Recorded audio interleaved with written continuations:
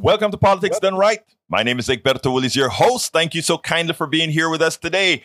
Good morning, Houston. How's everybody doing? Folks, we had a last show, we had a few technical issues, so we missed a whole lot of your calls, etc. But I want to tell you guys, and especially one particular person I know, I hope you're listening early.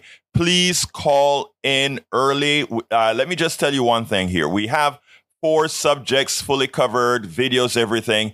But of course, if you call in and change the subject, we will. But I want to let you know that it's a very full show unless you call in 713-526-5738. Again, that number is 713-526-5738. I know there are some discussions that are overdue, some discussions that we need to finish as well. But in the house with us, the 2 greatest people in the world, we are talking about the one and only Howard Reynolds and Jack Van Bever. How are my peeps in the studio doing this morning? We're still looking for those great people. We don't know where they are. I'm listening to them right now. Hey, Jack, let's hijack Egberto's show. Not today. Oh, okay. Well, what are your thoughts of wisdom today? Okay. We have to find a new inner motivation to drive humanity forward besides the profit motive. Profit is actually holding humanity back. The grandfather at some point has to turn the reins over to the younger generation.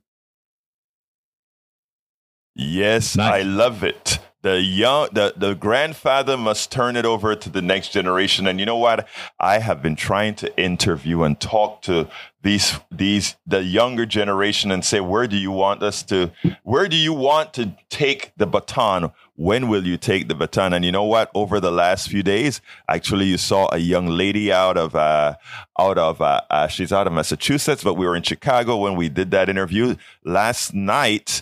At around, I guess, 8:15 or so, I interviewed the director, a young lady, 34 years old, who is anti-abortion, but just listening to her and having the discussion that we had yesterday tells me that we'll be in good hands because unlike some others, we could actually have the conversation where minds not necessarily got changed, but got modified into saying we want to do what's best for our society. So, I mean, I'm seeing good folks from all sides, the younger folks I'm talking about, on all sides, really trying to say, you know what, remembering the Rodney King notion there, can we all get along? 713-526-5738. Folks, remember, you can get this show on 90.1 FM, but you can also go to the Android store or the Apple store, download TuneIn and find KPFT, listen to us on your phone, or go to kpft.org, and listen from our website. Or if you want to see the show, see the videos as you're instead of just listen to the videos, see them, see what we're talking about. Facebook.com/KPFT Houston, Facebook.com/KPFT Houston. Today I have my Trek shirt on. Remembering the days that I did all that cycling from Houston to Austin, etc. Man, we used to do all 80, 90 miles a day. And the first day of the MS-150, 100 miles. Anyway, you can also watch us on YouTube at politicsdoneright.tv, politicsdoneright.tv. Title of the show today, Moral Monday in North Carolina. These 3 progressive activists are making a big difference. So, Dr. Rodney Sadler, I forgot to put the Reverend in there, Reverend Dr. Rodney Sadler and Samantha Turner discusses the upcoming Moral Monday. These 3 progressive activists, Kamal Franklin, Analia Mejia, and Bruce Pollard, prove we can all engage politically. So what we'll do now is get started with the Dr. Sadler and Samantha Turner. So let me cue that up, and we will get busy right this minute. Welcome to one more edition of Politics Done Right. I'm Egberto Willies, your host. Thank you so kindly for being here with us today. Today, we are honored to have Samantha Turner. She's a campaign manager for the Poor People's Campaign, among many other illustrious organizations she chairs or serves under. And the illustrious Reverend Dr. Rodney Sadler is an associate professor of Bible and the director of the Center for Social Justice and Reconciliation at Union Presbyterian Seminary, among his myriad of other things. Thank you so kindly, guys, for being out here on Politics Done Right to give us this information about this event that we have every year and throughout the year. So anyhow, welcome aboard, Dr. Sadler. Tell us a little bit about exactly what this Moral Monday event is going to be about. Well, I'd love to tell you a little bit about it, but because Samantha is busy, I want to get her to say as much as she can while she's transitioning here. The Moral Monday event in Charlotte this upcoming Monday is an opportunity to bring the Moral Monday message back home to the Charlotte community. And Sam, would you like to say something about it? Sure. So I can tell you the history of it. Reverend Sadler actually can tell you the history of it better, but it started with the NAACP here in North Carolina when Reverend William Bishop Barber was the president of the NAACP.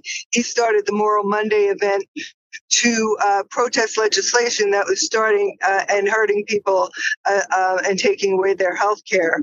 And he actually, the force that it became, Moral Mondays became on the legislature actually changed the vote, and the health care was not slashed.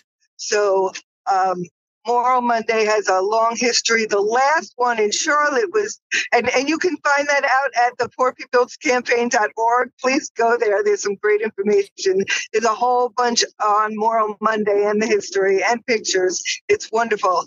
I just don't want to miss my exit. I'm sorry. So, it's going to be wonderful. This event, we're going to have speakers from the clergy from, I think, 5 or 6 different denominations of Christianity, Judaism, Muslim faiths, and we will have theomusicology. We will have impacted speakers. I don't usually speak. I'm not the speaker, so we give impacted speakers the microphone so we can hear from them how the policies in this country and in the state impact them, and that's how we have to push the legislature. So Moral Mondays are not. They are not partisan. They're never partisan, but they are highly political. Well, look, let me tell you, first of all, Samantha, we like everybody to be able to get out there and speak. You know, I mean, especially those who are working so hard in the background as you are. So, first of all, thank you very much. Let's go back to Dr. Sadler, Reverend Dr. Sadler. Yes. The Moral Monday started, yes, with healthcare, but it really, under the Poor People's Campaign, it really morphed into a hell of a lot more. And sorry for the wordology, slipped. Again, it morphed into a whole lot more. And I think it is something that America needs to understand the reasoning behind why it had to morph. Good. So actually, the Moral Monday movement began in 2013, August 29th, when William Barber and 16 of his good friends walked into the General Assembly building of North Carolina and said that we will not take what's going on. We will not take the legislation that's been poured out on the state from the American Legislative Exchange Council. At that point in time was the first time in more than 100 years that the General Assembly and governorship of the state of North Carolina had gone to the Republican Party. And this time it wasn't just Republicans that were governing us. It was a group of extremists that were hell-bent on trying to do things to turn back the tide, to remove the advances that had come about in the state of North Carolina in things like healthcare and things like education and things like voting rights. And in essence, they were trying to do a systematic turning back the clock to the 1940s, the 1950s, if I can. They'd done things like they were trying to pass a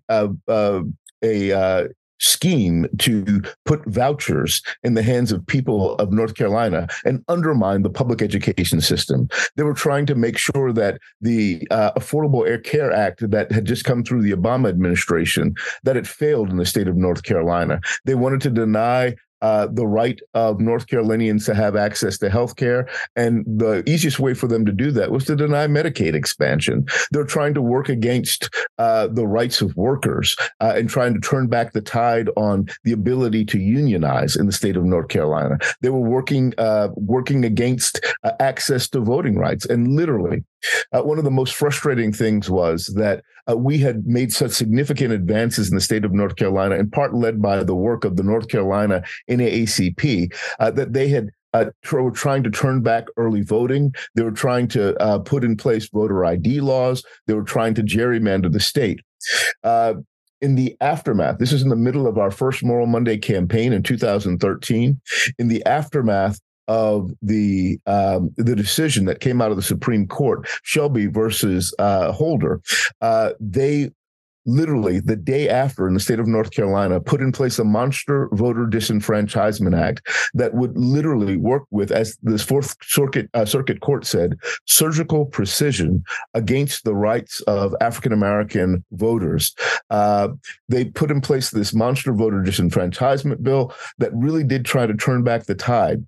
So Moral Monday became an effort to stand against this. It was an effort to say, we need to push back against our legislature. We need to make sure that we remind them that they have a constitutional responsibility to care for all of the rights of all of the citizens of the state. And they couldn't pick and choose, and they could not take away the rights of those who are most vulnerable and most at risk. So Moral Monday was originally an opportunity to make all of these issues come to the forefront. What I love about Dr. Barber is that he said, this is a fusion moral movement. So we're not just fighting for healthcare. We're not just fighting for voting rights. We're not just fighting for education. We're fighting for all of it, because we don't just want a state where we got good education and poor healthcare, or good healthcare and poor voting rights, or good voting rights and poor abilities of people from outside of the nation to immigrate within to it. We need victories in all of these areas. And in order to be successful, we need to work together. We need to come together, and we need to be a moral voice that bears witness together. So I think that's what the Moral Monday movement was at its inception, and what it still continues to be in the state of North Carolina and around the country. And as I understand it now, Samantha, this is while this is coming back to Charlotte, North Carolina, right? Is it Charlotte? Yes. Coming back to Charlotte, North Carolina. This movement now is countrywide. How can they find out about Monday, what's going on, and all the resources that they can get to work with you on Monday? Right now, the event is listed on the North Carolina Poor People's Campaign page website. It is PPC. PPC I'll find it and post it. -nc.org. ppc-nc.org. The event invitation is there. And otherwise, please go to the poorpeoplescampaign.org, sign up in your state. You will get emails from circles or groups in your area, and they will reach out to you. Let me ask one other question. Is this going to be streamed as well for people who want to see it in real time? Yes, it will. It will be streamed on that page. It's going to be streamed on our social media. So on Facebook and Twitter, and I believe Instagram. Mm-hmm. From the North Carolina Poor People's Campaign. Yes. Now, let me say one thing that have always concerned me, in that I don't think this movement has gotten the amount of attention from our quote unquote mainstream media as some hate groups have gotten whenever they do something. You guys are actually doing something that is good throughout the country and not gotten the recognition you will. Not recognition, that's what we're talking about. Gotten the coverage that you deserve over on the mainstream media. Are you doing anything to mitigate that, other than, well, here you have independent media here will definitely be covering it. But are we doing anything to sort of shame these guys into doing what's right? I think a number of things were being done from the beginning. From the very beginning, William Barber worked with people like Eric Preston to have their own individual media that was independent of all that was going on. They worked with a number of other people who were documentarians, who were recording the materials that were going on to make sure that we always had our own ability to witness. But I mean, you're right. Literally from the first major Moral Monday events, we noticed that there weren't the kinds of media that should have been there to see the greatest movement in the South since the 1960s. There weren't the kinds of independent media that were there in other places. We were always able to bring out some people. We had some groups that were constantly there. There were some people that were there from Latino groups. There were people that were there from independent media groups, and even some groups, some from Spectrum News that were there from the beginning. But always there was a dearth of the kind of reporting that we'd like to see. In February of 2014, when we had the biggest movement in the state of North Carolina in the South since the 1960s with the HK on J, more than 100,000 people showed up. The media was barely present, was barely evident. And those that were there reported something like 50 to 60,000 people and did not record the actual number of people that were there. So I think there's always been the sense that the official media were trying to make sure that they downplayed what was actually going on. But the fact is that they could not do it. And because we had our own media sources, because we had our own people that were showing up and taking pictures and recording things, they could not keep a lid on what was going on. Even today, we need to make sure that we push this out there. That's why I'm so glad that Sam has gotten independent media sources, people that are coming out to make sure that the sounds of the people are being heard. We've got people like Brian Kasher, who have been there from the very beginning to make sure that people could hear what was going on, could see it streamed live on Facebook, could see it streamed live on other alternative media to make sure that the voices of the people would be heard. Well, I'll be picking that up as well, Reverend. I tell you what, this is all to control the narrative. You see, the narrative of a fusion movement is dangerous because it is all people getting together. And when all people get together, it makes the plutocracy concerned, if you will. Anyhow, let's go ahead and close this down. We'll make sure and get all this information out. Give me a closer, Samantha. Thank you so much for getting this out there. It is so important that we do get media to recognize what's happening. It is huge what is happening. We had an event last June in Washington, D.C. We took over Pennsylvania Avenue. We closed it down. We shut it down. We had over 200,000 people. It was an amazing event, and there was 2 minutes of coverage on the local news. Somebody doesn't want people to see this. Yes, thank you for getting it out. You nailed it. But you nailed it, Samantha, but we're going to make sure people see it. Reverend? Yes, we are. Yes, we are. Thank you. I want to say, please take a look back at that event. Eric Preston and Andrea Preston and Fusion Films did a fine job of making sure that everything's documented. There were more than 250,000 people, I think, you had at that event in Washington last year. It was an amazing event. But this event, we hope, will be a great way of bringing it home. In essence, the reason we're doing a Moral Monday in Charlotte was because Dr. Barber, when we had our commemorative and reminder of Moral Monday a couple of months ago, reminded us that we need to take these messages back home. So this is an opportunity to come to Charlotte, North Carolina and say, the work of Moral Monday is still not done. The need to bear moral witness against the unjust legislation that's coming out of our General Assembly is not done. And we need to do this in Charlotte, North Carolina, in Wilmington, in Winston-Salem, in Asheville. We need to make sure that this message continues to resonate and that people continue to hear a moral voice. So that's what we're doing in Charlotte on the 24th of July. We're trying to make sure that we're amplifying this moral voice back home in Charlotte. And we hope that people will take this seriously wherever you are. So I was just at a Moral Monday in Tennessee a couple of months ago. I hope that in Texas, in Albuquerque, New Mexico, in Los Angeles, California, that this moral message will continue to resonate and that people will continue to make sure that we hear the need for moral legislation coming from our General Assemblies. And let's take this message back to Washington, D.C. The way the Poor People's Campaign has been doing, let's make sure we amplify this moral message so that our legislators know that we cannot continue to rule in favor of the wealthy, the rich, the elites. We need to make sure that the people's voice is heard and that common people's voices and needs and interests are represented in our state capitals and in our capital in Washington, D.C.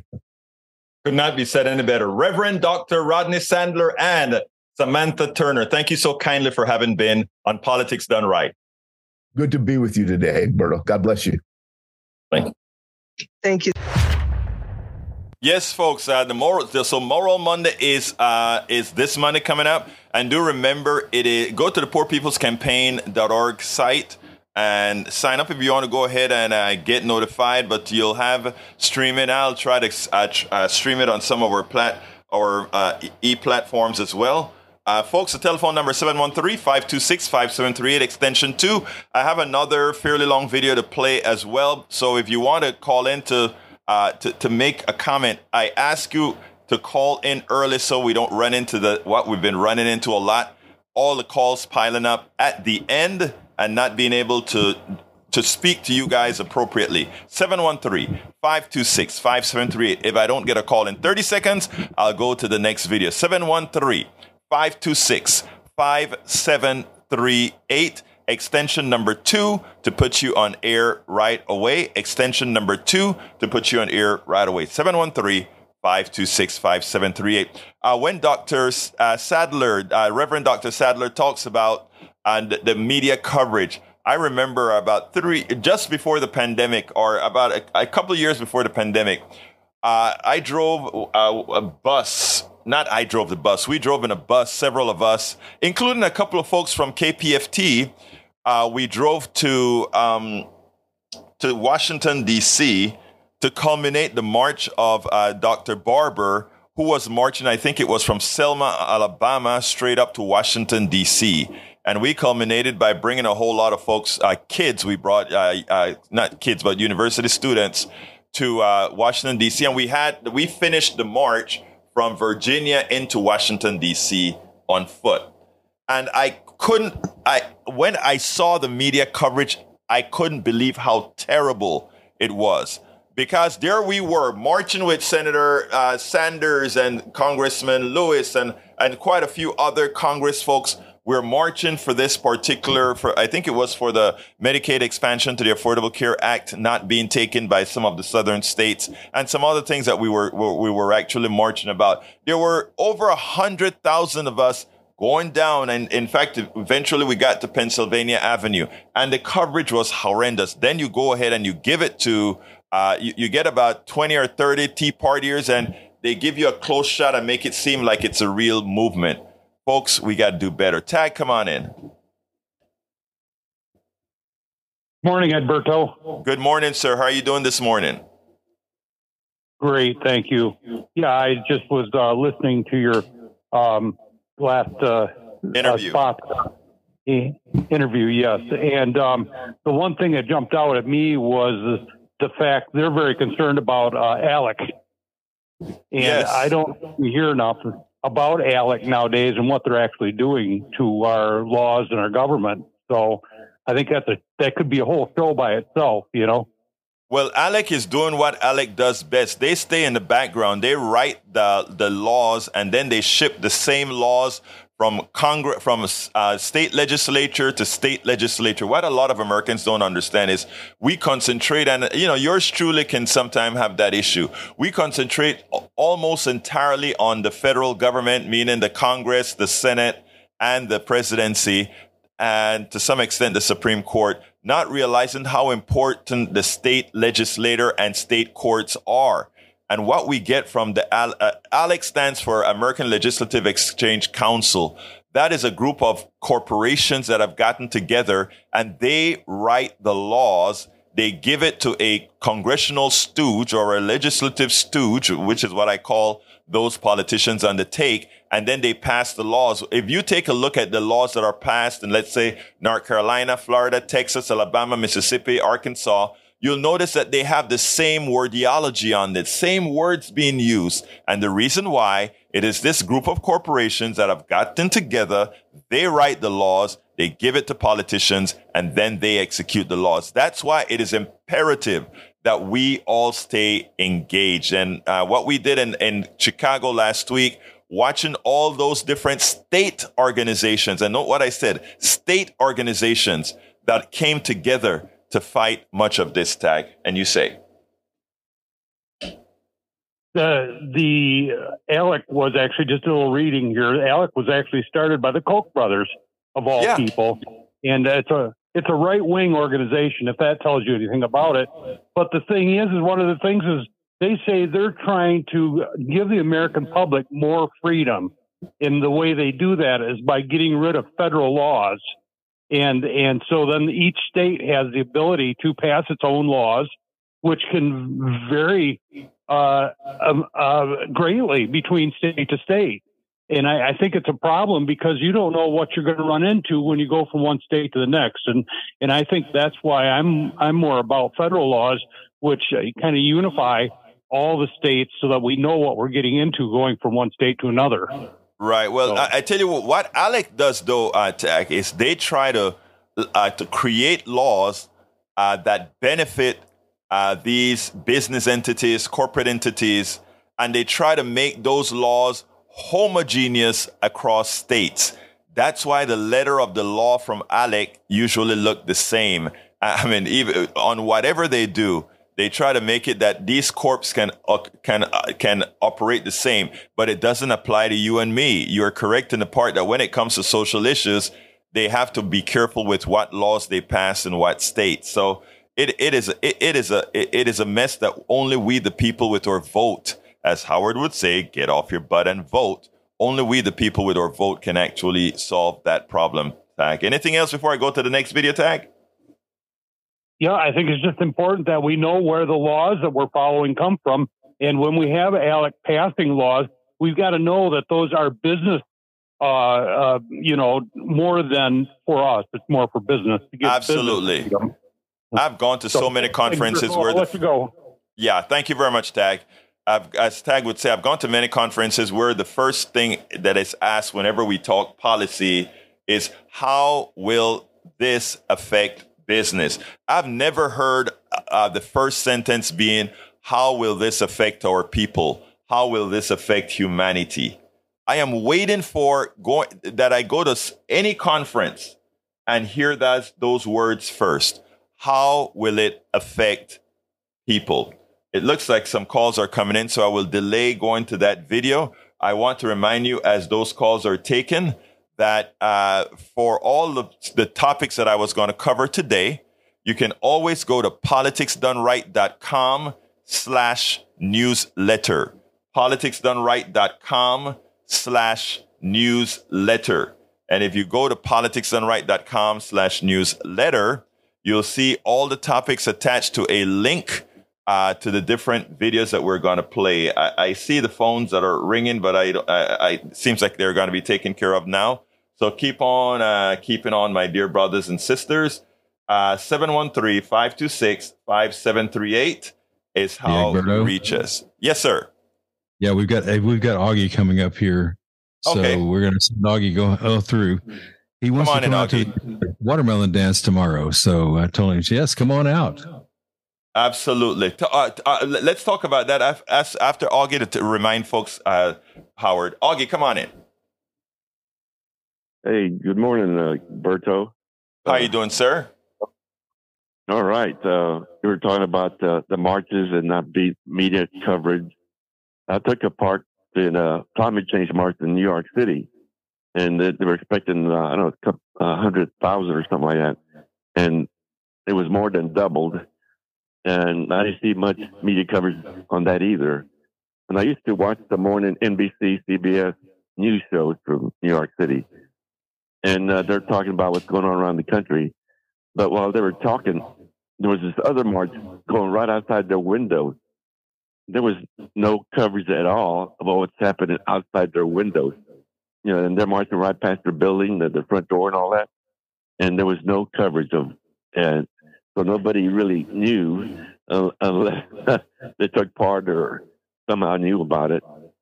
Yeah. So another thing about ALEC and these laws, I think one president tried to get the CEOs and the union together to talk. Well, when the CEOs found out the union reps were going to be there at the table, all of them refused to come to the meeting because the union guys were going to be there. So, yeah. And another thing about the ALEC writing laws, there was a Southern, I can't remember, a congressman, I believe, was being interviewed. He had passed, he was pushing some legislation that had his name on it. So he's being interviewed, and they asked him, okay, what's in this law? He says, well, I don't know. I just put my name on it. The corporation wrote it up for me and you know, I guess gave him some money and put his name on it.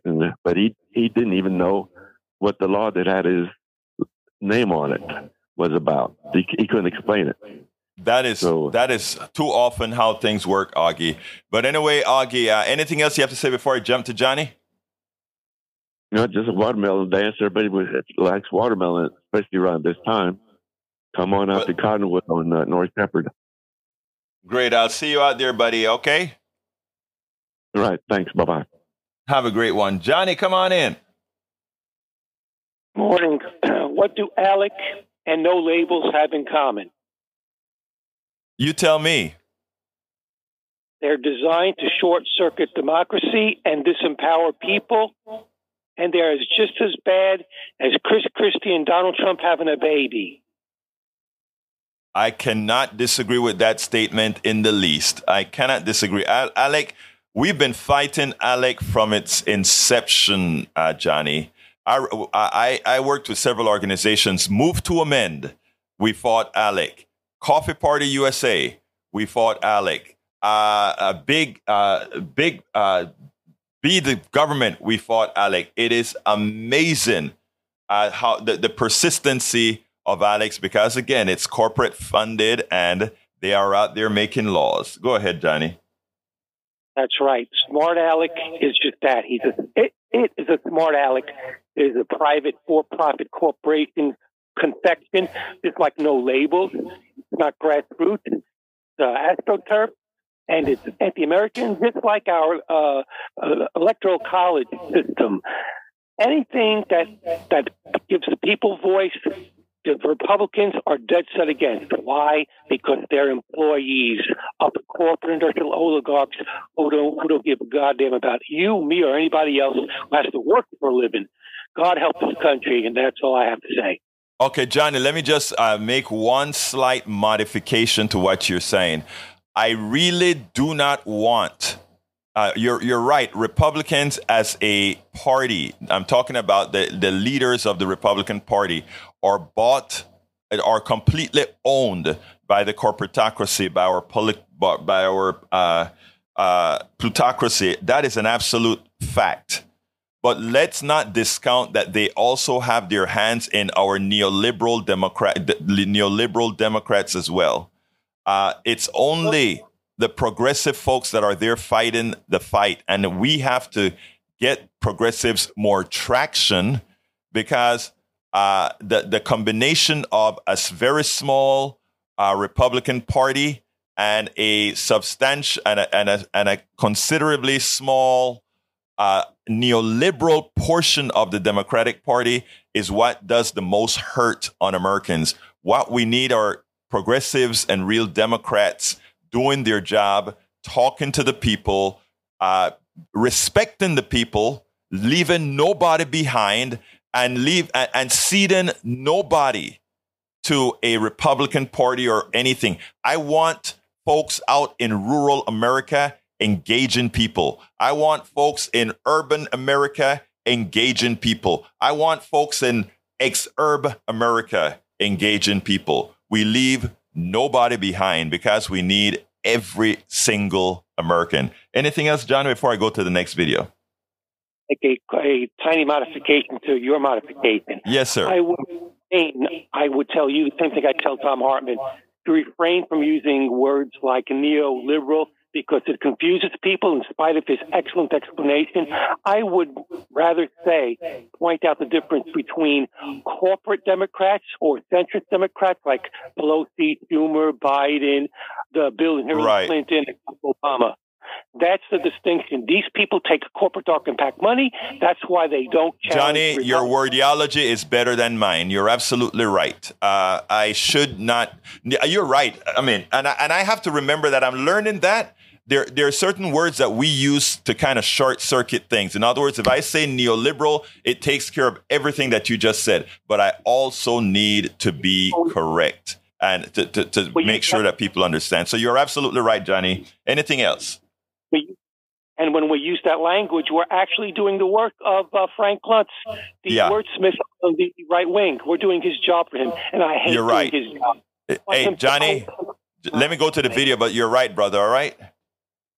Okay. Adios. God help America. Adios. Yeah, absolutely. Okay, folks, I want you guys to listen to this one. I'm only going to get to this video here because this one is a 16-minute as well. 15. But it's an important video by Ana Lilia Mejia, who is a co-director of the Center of Popular Democracy Action.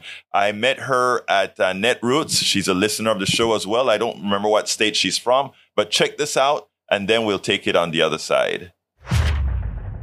We kind of a little bit late. I'm going to have to say, please introduce yourself.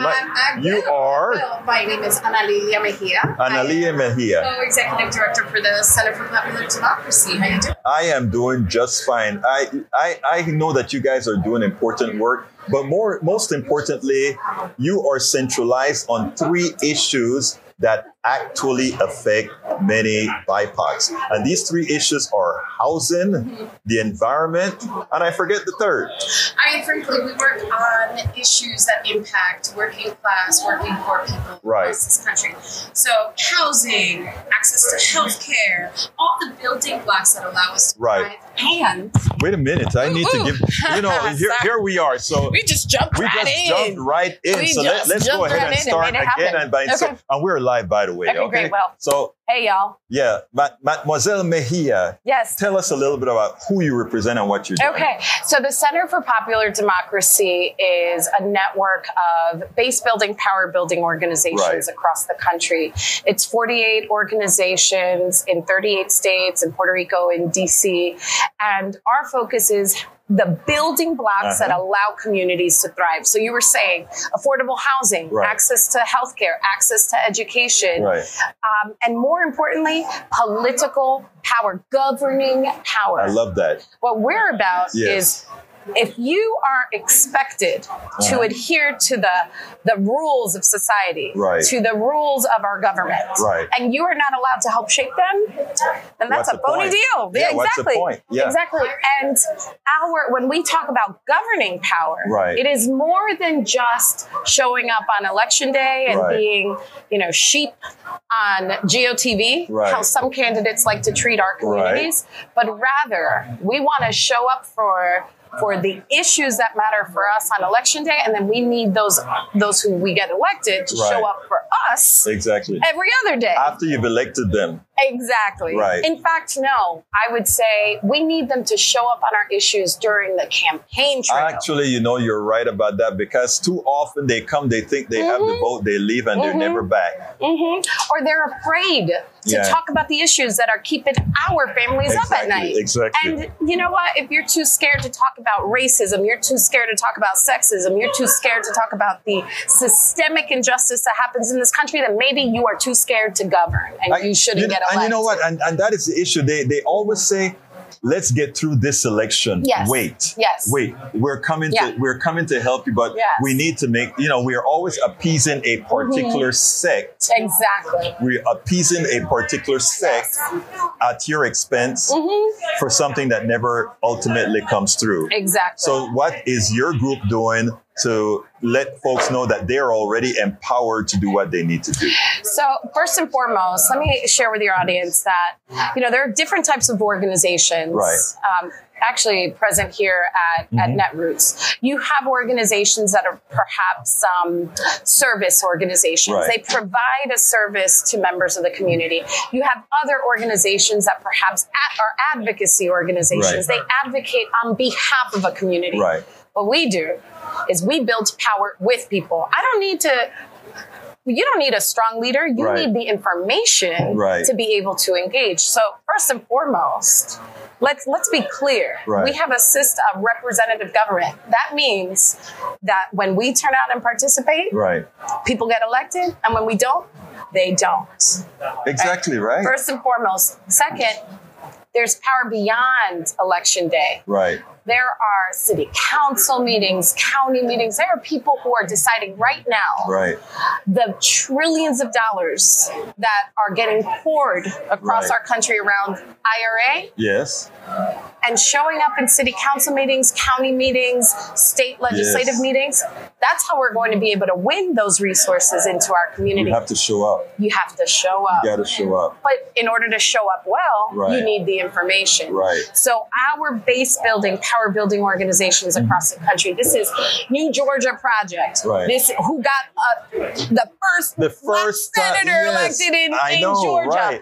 Or Lucha, who has been building the political power of communities of color in Arizona for some time and every day making greater traction.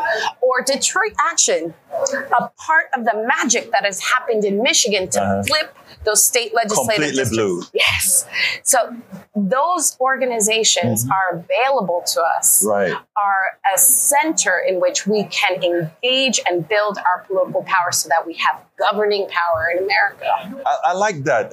First of all, I love your energy. Oh, well, and if you can throw that energy out there to la gente, Bueno, vamos. y vamos a hablar con la gente, tú sabes Bueno, que va a vamos a pasar hablar. eso. Let me Okay. tell you something. So here's Yeah. the deal. What about Minnesota? Were you guys participants in Minnesota as well? So we have an affiliate called Yeah. Take Action Minnesota. Were they involved? Because Minnesota got a one vote away from not being a state, and they got so much 400 years of It's incredible. It is the power of when our communities yes are honestly our communities have been participating Right. from the beginning, even despite all the hurdles. Right. But it is when we act in unison. It is when we organize that Right. magical things happen. Here's the other thing I would say to your folks: why this moment matters in particular. Right. When we look at the history of this nation Right. and moments in which Black and brown people have gained governing power, let's say right after the Civil War Yeah. and Reconstruction, And when you have over 2,000 Black men, once Black men are given the vote, over 2,000 Black men get elected into office. Not only federal, but state yes, as well. Yes. Yeah. What do we get? Public education. Right. We get investments in our communities. We get bargaining power for farmers or for the formerly enslaved. Yeah. And how is that governing power met? It is met by resistance, by a clapback that takes shape in three key ways. Yeah. Violence. Right. Systemic disenfranchisement. Yes. Or machinations. Yeah. And a Supreme Court that rules against the people. The undemocratic Supreme Court, because we know that the Supreme Court is the only part of our government that isn't a democracy. So you know what I'm about to say, right? Let me finish it. Well, let's take a moment and consider where we're at right now. We have state sanction violence. Right. We have a Supreme Court that has been taken over. Yes. And that is actively complicit in systematically disenfranchising the black and brown people and our political power. And you see it over and over and over again. It's not just Reconstruction and now. Think about what happened after the Civil Rights Movement. The same thing. When our communities lift up their voice, act in unison, and work on behalf of our collective interests. And this isn't about black, brown, white. Well, you know, what is funny is the following. When things go right for BIPOCs, it goes right for everybody. Because the people included in there are those poor people, poor white folks in Appalachia and all, because nobody cares about them but us. Say it twice. When we pay attention to folks on the margin, we uplift all communities. And here's the thing, the people who are on the margins are also the margin of victory. Imagine that, right? Imagine that. Who knew? If we only knew that. The thing about it is that is what has to be taught. Because those folks that are on the margin and I hate to say, but specifically like folks in Appalachia that continues to vote against your interests. And for those folks that are BIPOC as well, that allow themselves to be coerced, not into voting wrong, but simply not voting at all or not making the effort to vote.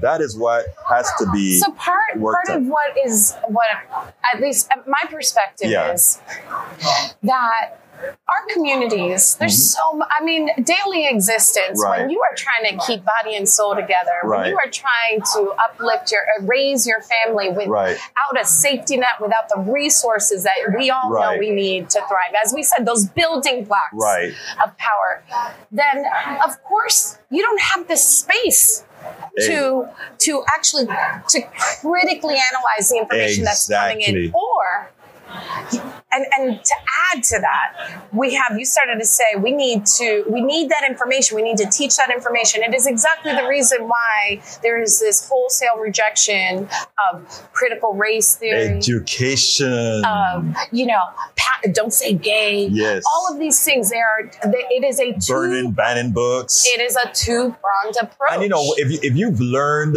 false history all your life, Cristobal Colón era buena persona. Christopher Columbus was a great guy.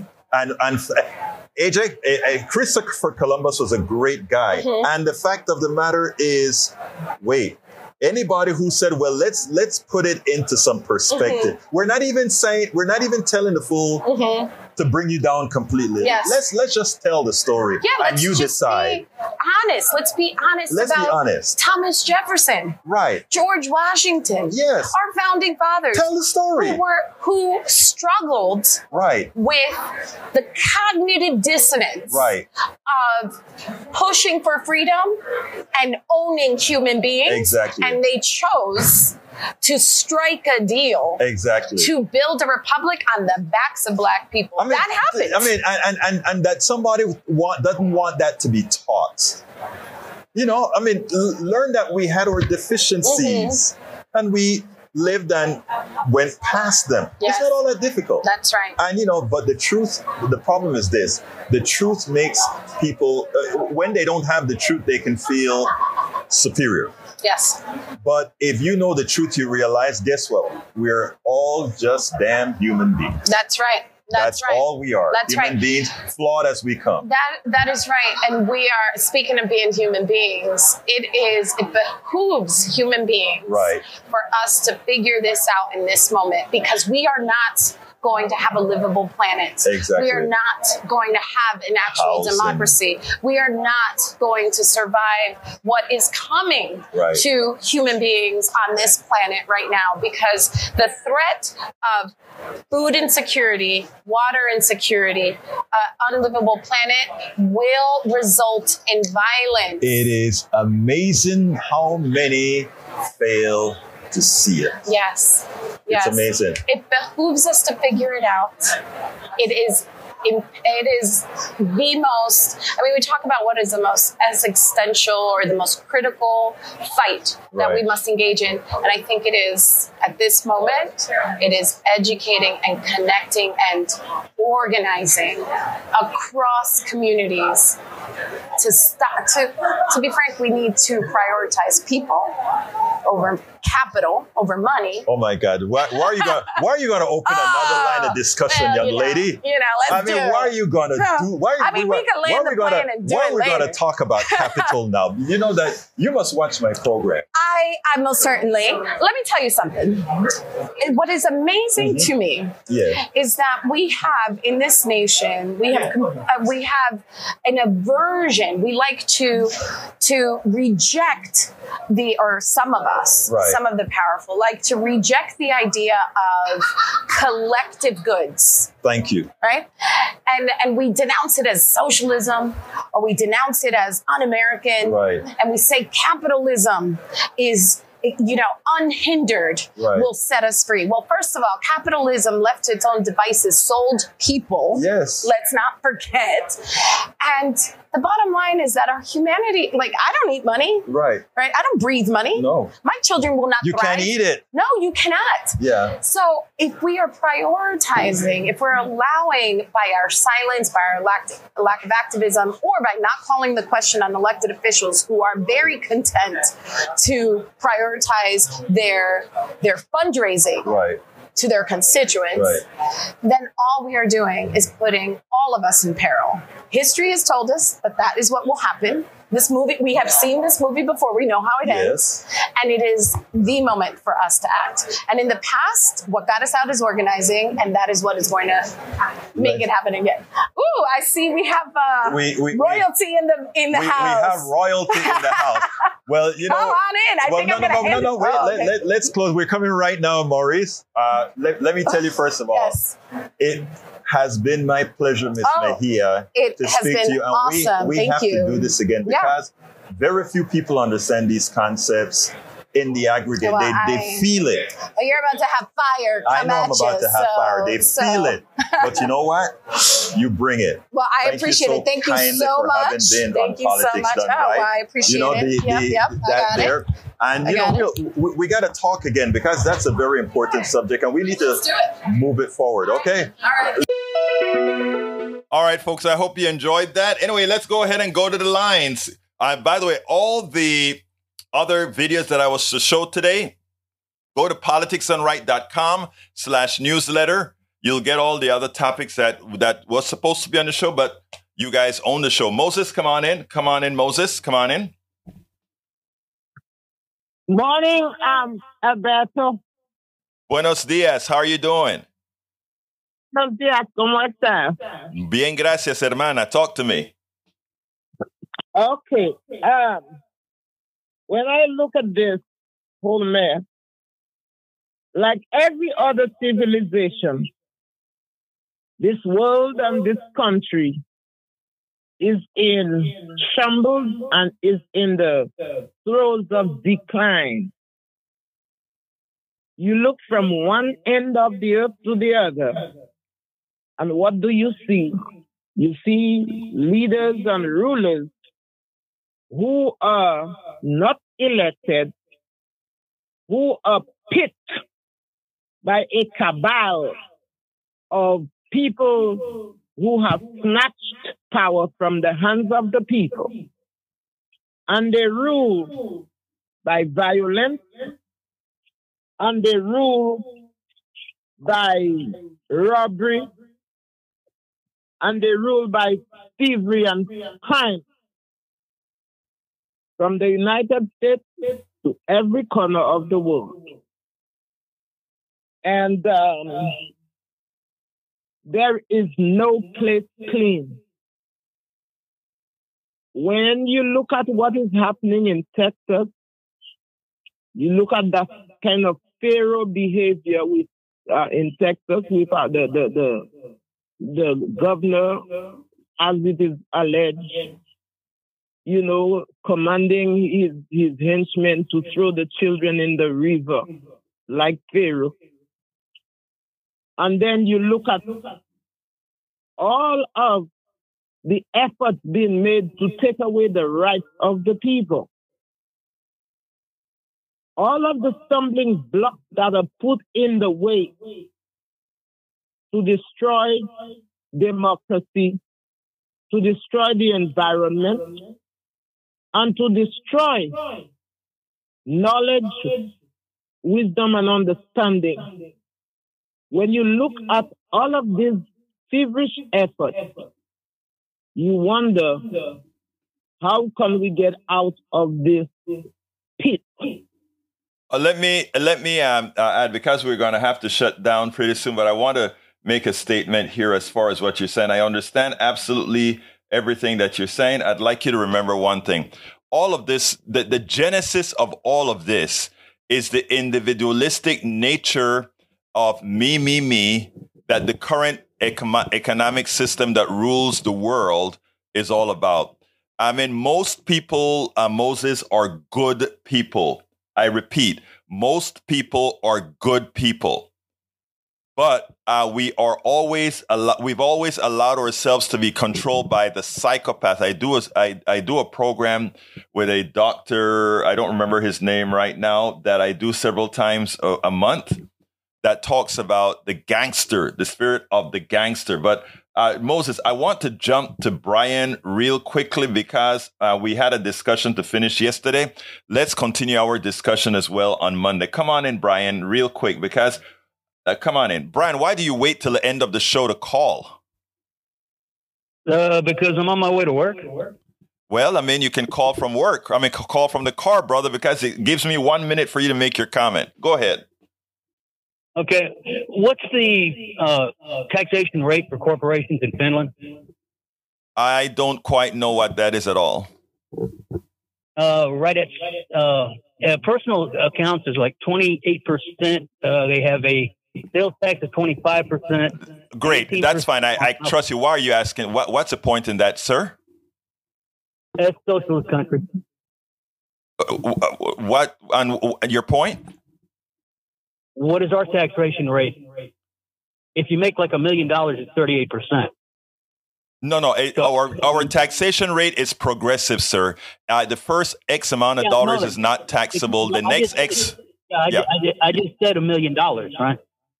But that doesn't answer the question, sir. Saying $1 million does not accurately say the question. Of that $1 million, the first few $1,000 are taxed at one rate. The next set of thousands are taxed at another rate. Up to $1 million is what's taxed at 38 rate. So they lie to the way they explain taxes in this country. No, they don't lie. If you make $12,000, you don't pay zero in tax. You pay zero in tax. If you make $12,000, you don't pay zero. If you make $1 million, your first $12,000, you also don't pay any taxes. No. That is incorrect. I don't know where you got this information. Sir, that's not sir. We have a progressive tax rate. Hold on, sir, please, my friend. Hold on, sir, please. Let's always have an intelligent conversation. This is not up for debate. Go to the tax code and you can read it right there. I am not saying something that is false. If you make $1 million, your first $12,000 is tax free, even if you make $1 million.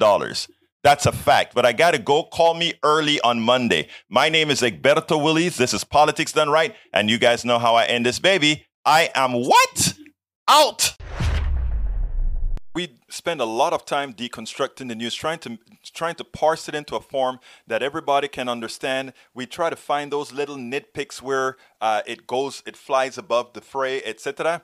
If you really like these videos that we do, I want to ask a big favor. Please go ahead. Number 1, subscribe to our channel. And number 2, please join if you can. Thank you so kindly for watching. Keep watching. Please remember to share. We must populate the entire internet with our progressive message, a message that we know is what most Americans say that they want. So help us, please join.